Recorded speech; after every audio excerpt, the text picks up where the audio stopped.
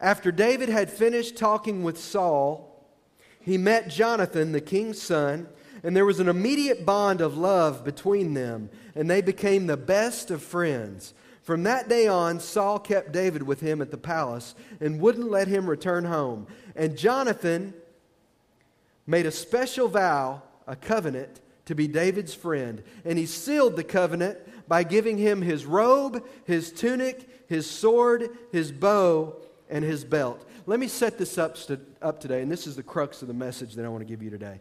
David has been a shepherd, right? And you remember the story of David and Goliath? David goes to deliver his brothers some food, and he gets there and he sees Goliath out mocking the armies. So what happens? We all know the story. David goes out, takes his sling, smacks Goliath in the head, goes and cuts his head off. The day is saved, right? We all know the story. What immediately happens after that, the next verse is 18:1. And David goes to Saul, and Saul says, tell me about your family. And David replied, his name is Jesse. We live in Bethlehem. And immediately he meets Jonathan. And Jonathan is the prince. He's one of Saul's sons. And Saul and David and Jonathan became very close. They became so close that they made a covenant. Now, I want you to understand, remember we talked about last week, in a covenant relationship, things are exchanged. There's an exchange of things that represent things. These are items that represent different things. And if you look here in verse 4, you see that Jonathan gives David, to seal their covenant, Jonathan gives David a robe, a tunic, a sword, a bow, and a belt. Here's what these things represent. When Jonathan gives David his robe and his tunic, that represents all of his possessions. So Jonathan goes to David and he says, David, I'm making a covenant with you. They both agree that they're going to be in a covenant relationship. They love each other. They love God. And Jonathan goes, I want to make a covenant with you, David. So Jonathan says, here's my robe.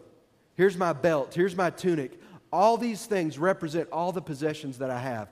What he is saying, in effect, is, David, all that I own is now available to you in this relationship. Now, understand something, folks. David is just a kid. What does David own at this point? Nothing. He's got Goliath's head and a sword. I don't know about you, I don't want the head. David doesn't own anything. He's a kid. This prince comes to him and says, David, I'm giving you all that I possess in this relationship. That's amazing to me. When he hands him his sword and his bow, he hands him his sword. And what the sword represents is, David, I am giving you my authority. I'm giving you my power.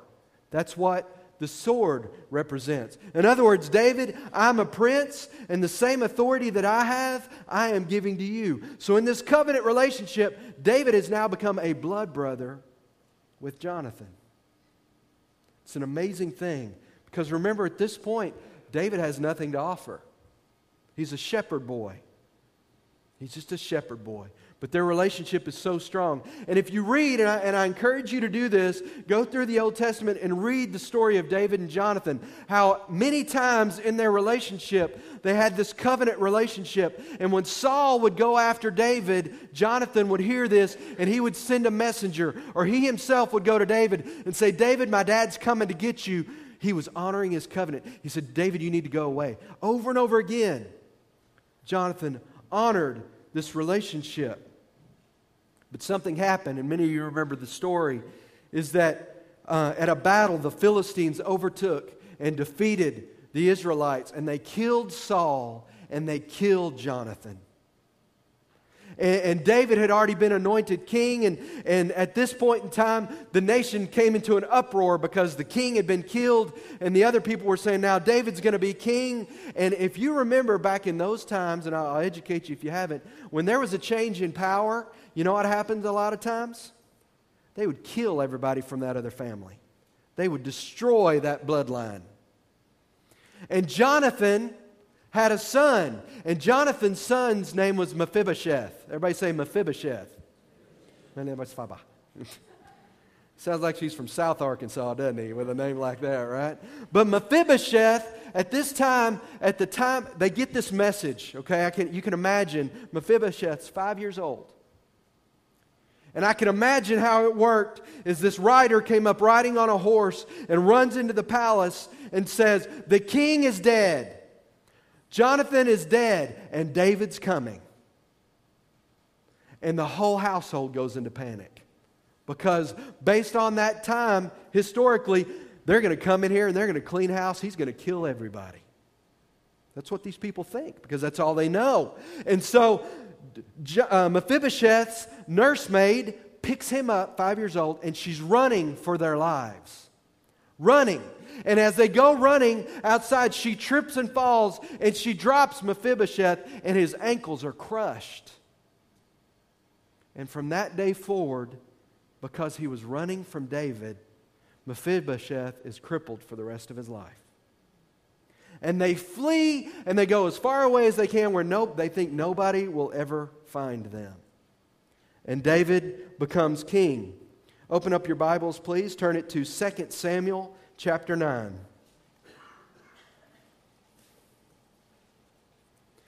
And I looked, Trish and I both studied this out, and I could not find this. Some of you folks may be able to find it. But years have passed since David has become king. He's been king now for quite some time. And listen to this. One day, David began wondering if anyone in Saul's family was still alive. For he had promised Jonathan in their covenant that he would show kindness to them.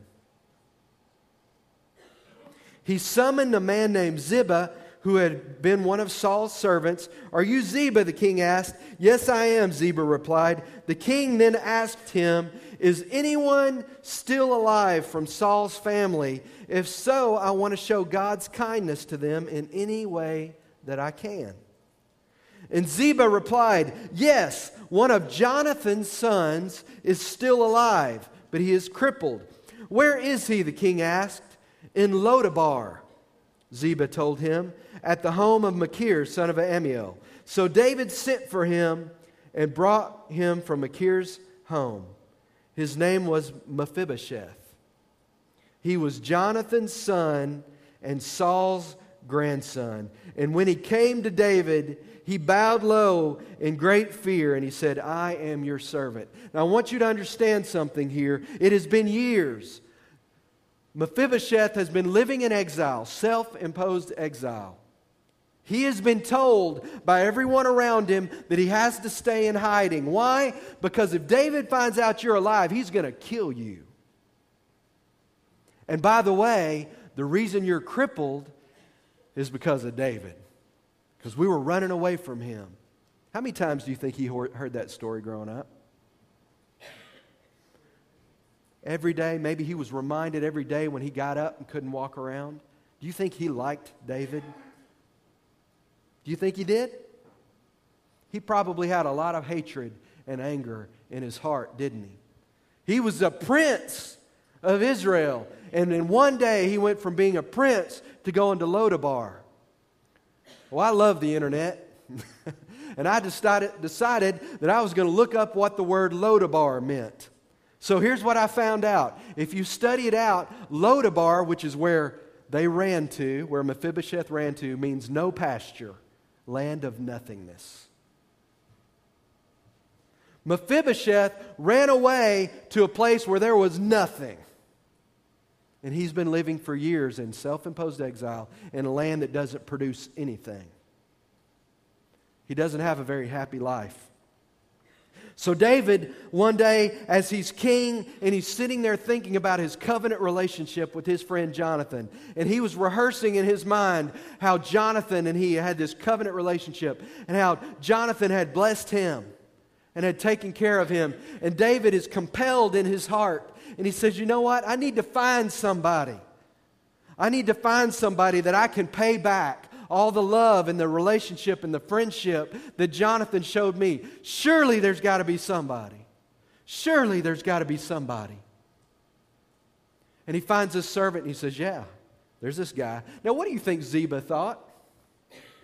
When David went to him and said, "Hey, is there anybody left?" I guarantee you, I would imagine, that Ziba's first thought was, "Oh, he's going to go clean house now. He's going to see if there's anybody left."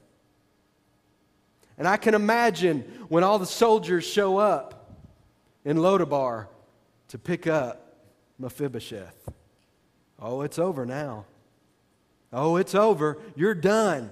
And they bring Mephibosheth into the palace. He can't walk. And this poor crippled boy comes up and he falls. It said he falls down in front of King David. And I know what happened. David is trying to find somebody that he can show his covenant relationship to. He wants somebody that he can show the love that was given to him because he understood covenant. And here is the son of his friend on his face, thinking he's about to be killed. He is ignorant of the covenant. He has no idea that there's a relationship here that is blood relationship. And I can imagine the tears streaming down David's face as he thinks you've been hiding your whole life, thinking I was going to kill you. I didn't even know you existed. And I'm looking for somebody that I can bless. And here you are crippled because somebody thought I was going to kill you. And he reaches down and he lifts up Mephibosheth. And I can see it. Can you see it? And David goes, no, not at all. And here's what he says. Mephibosheth fell to the ground before the king. Should the king show such a kindness, and this is what Mephibosheth says, to a dead dog like me? And here's what the king says. I love this. The king summoned Saul's servant Ziba, and he said, I have given your master's grandson everything that belonged to Saul and his family. Do you get that? The man who was trying to kill him, the king, David looks down at this young man and he says to the entire congregation that's standing there, and he said, Mephibosheth, I am restoring to you the land of your grandfather Saul. I'm giving it all back to you. And then he said, you and your sons and the servants are to farm the land for him to produce food for his family. But David even goes a step further and he says, but Mephibosheth will live here with me in the palace. I'm restoring his land, but he's going to live with me. Ziba, the servant who had 15 sons and 20 servants, replied, yes, my lord, I will do all that you commanded. And from that time on, Mephibosheth ate regularly with David, get the last line, as though he were one of his sons. Mephibosheth had a young son named Micah, and from then on, all the members of Ziba's household were Mephibosheth's servant. And Mephibosheth, who was crippled in both feet, moved to Jerusalem to live at the palace. 2 Chronicles 16:9 says this, for the eyes of the Lord run to and fro throughout the whole earth to show himself strong on behalf of those whose heart is loyal to him. Ephesians 2:4-5 says this, but because of his great love for us, God, who is rich in mercy, made us alive with Christ, even when we were dead in our transgressions. It is by grace that you have been saved. Matthew 26:27-28 says this, and Jesus took the cup, and when he had given thanks, he said, and he gave it to them, and he said, drink of it, all of you, for this is the blood of the new covenant, which ratifies the agreement and has been poured out for many for the forgiveness of sins. You have got to understand this. You have got to understand this. God has given us all these great and precious promises, but just like Mephibosheth, many of us run away because people tell us, oh, he's going to kill you. God's mad at you. God's mad at you. You come to God, he's going to kill you. He's just going to pop you. He doesn't want you to have fun. God doesn't care about you at all. And yet He's given us all these great promises. And the Word says that the eyes of the Lord, what? Run to and fro. God is diligently searching, just like David was. Isn't there somebody? Isn't there somebody that I can show these promises to? Isn't there somebody who I can help? Isn't there somebody who I can heal? Isn't there somebody that's willing to come? Isn't there somebody? And then Jesus tells us, this is the new covenant in my blood. He ratifies the covenant. Folks, there is nothing keeping you from walking into relationship with God. Nothing. Your past does not count. Your crippled feet don't count. And just like David, Jesus more so is reaching down and He's saying, come to me. We've been singing these songs that are saying, come to me, come to me. God's saying in Isaiah, come to me, taste and drink. And yet we look at our past and say, I'm not worthy. You're right. It's not about your worthiness. It's about the grace of God that's more than that. And God is saying, come to me, all who are weary and heavy laden, and I will give you rest. I came to break the yoke. The good news is that you can be free. And as we study this covenant over the next couple weeks, I want you to understand these are your promises. You're not supposed to be the tail. You're supposed to be the head. God has said He wants to bless us as we go out and work. He wants to bless the work of our hands. Some of us just kind of stumble into the covenant, but the promises are there. But I can't spoon feed you. You're going to have to go find them. Read Deuteronomy 28. Realize that that's written for you. God wants to bless the work of your hands. He wants to bless your family. All those promises are alive and real today. But do we take them? Or do we do like Mephibosheth and we run away to the pasture of nothing? And we live there and wonder why we're miserable in self-imposed exile. He was a prince. And he lived in a pasture with nothing. What about you today? Where are you today? Are you like Mephibosheth? Do you feel like you've messed up? Do you feel like that you don't count? Do you feel like that God's just mad at you? Nothing could be further from the truth. You know, the presence of God is here today. The presence of God was with us in worship. And He's reaching out and He's saying, I've done it all. I've done everything, but if you won't reach out to me, I can't make it happen for you. And He wants to, folks. He's waiting on us. He is waiting on us. Let's bow our heads today. Father, I just thank You that You've given us these promises, Lord, that there are all these covenant promises in the Bible that are for us today. And Jesus came and died so that we could be free. And Lord, many of us have lived or are living like Mephibosheth. We've gone out to the pasture. We're out in the middle of nowhere. We've gotten as far away from You as we can because we think You're mad at us. Some of us don't even believe that You're God. But Lord, You are God. And Lord, I know there are people here today that You're speaking to their hearts. Lord, You're speaking to them right now, and You're saying, come home. Like the prodigal, You're saying, come home. All I want You to do is take a step in this direction, and I'll meet you right where you are. I'll get down in the pit that your life is. I'll meet you there. Because I came to die so that you could be free. I came to die so that you don't have to be sick.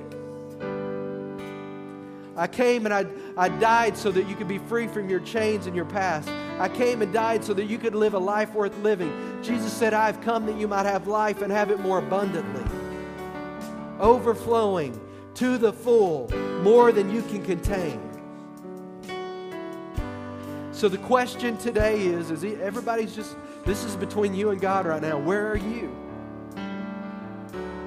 Because He's reaching out to you and saying, here I am. The Word says that His eyes are looking to and fro. He's looking for somebody that He can show Himself strong in your behalf. All He wants is you to surrender to Him. Come to me, all who are weary and heavy laden. Come to me. So if you're here today, you say, Pastor, that's me. Say, Pastor, that's me. I need Him. I need help.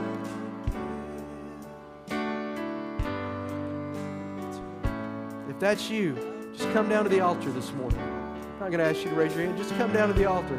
He's waiting on you this morning. He's in this place today. He's saying, come home. If you're sick in your body, come down here.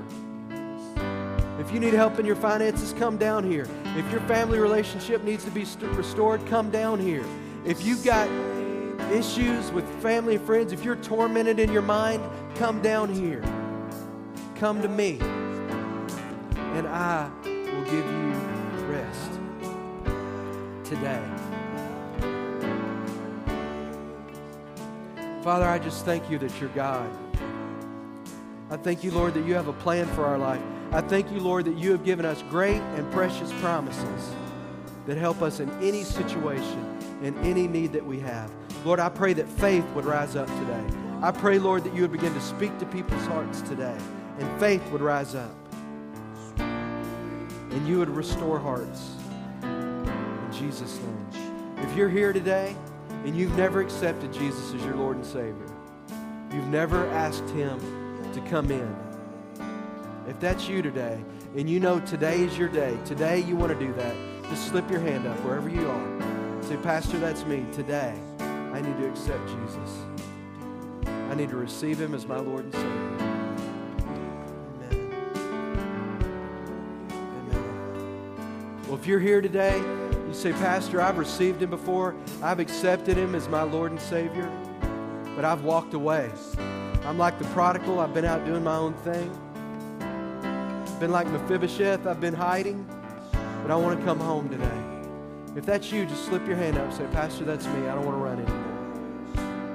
I want to come home today. Amen. I see your hand. Anybody else? You say, Pastor, that's me. Amen. Let's just pray for a minute, folks. We've got people up here at the altar. We're just going to take time. Amen. Let's just pray for them. Hallelujah.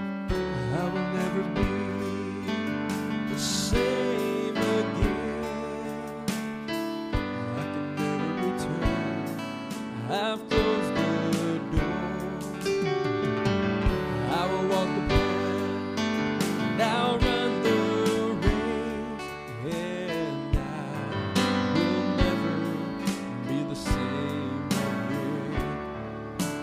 Fall like fire, soak like rain, flow like mighty waters, sweep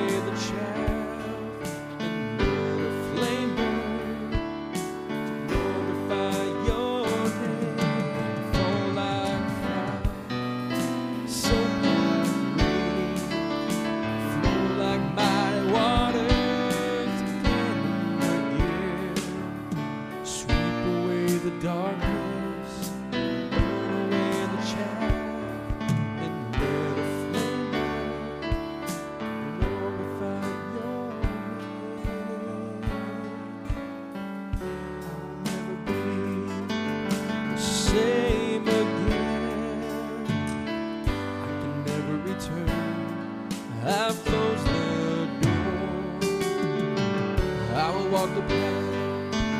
I'll run the race, and I will never be the same again. Like fire, soak my brain, flow like mighty waters again. Sweep away the darkness, burn away the chaff, and let flame burn to glorify your name. Everybody put your hands on your hearts this morning. We've got folks down there praying. We're going to let them continue to do that. Say this after me. Say, Lord, today, fill my heart. Help me be your hands, be your feet. Fulfill your promises in me. In Jesus' name. Amen. I want to read a couple things real quick. Bob West, as many of you know, is home. In your bulletins this morning, she's requested, they're ready to start having some visitors. So if you want to go by and see them and just bless them, contact her and set up a time to do that. And next Saturday, from 9 in the morning till 2 in the afternoon, the little kids for the Branson trip are going to be doing a car wash up here. So if you've got a dirty car or if it's clean, go get it dirty. And bring it up here in the parking lot, and let's come and let the kids wash your car off. I'm sure the adults will be there to help. But we'd appreciate you doing that. You know, I want to brag on you real quick. I went to the Chamber of Commerce meeting this week, and I walked in, and they said, Pastor, we're glad you're here. We want you to tell us about the backpack outreach a little bit. So I did, and I had a number of businesses come up to me afterwards and said, we want to partner with you in that. I go tomorrow afternoon to look at our 1,000 backpacks in Jonesboro. They're ready to be picked up. Guys, it's about to start happening. God is moving. And let me tell you, He wants to move in this place. He wants to move in your lives. But I want to tell you something. Helping all those people out in our community and introducing them to Jesus, it's about your life too. These promises in this Bible are for you. God wants you to walk in the fullness of who He's called you to be. Jesus had paid the price. If we'll get a hold of that, we will change this region because people are going to want what you have. They're going to want what you have. And when they see the happiness, when they see the joy, when they see your work being blessed, when they see your family being blessed, they're going to say, what are you doing? And you're just say, you know what? I just realized God loves me and He's got a plan for me. And He's moving in my life, and that's it. Amen. Please stand up. I'm going to pray over you and dismiss you today. Father, bless us as we go. Lord, speak to our hearts. Lord, we just thank you for loving each one of us so much that you died so that we could be free. And Lord, I just pray that you would bless each one of these precious people. Bless their families. Bless their steps. In Jesus' name. And everybody said, amen. You're dismissed. Thank you.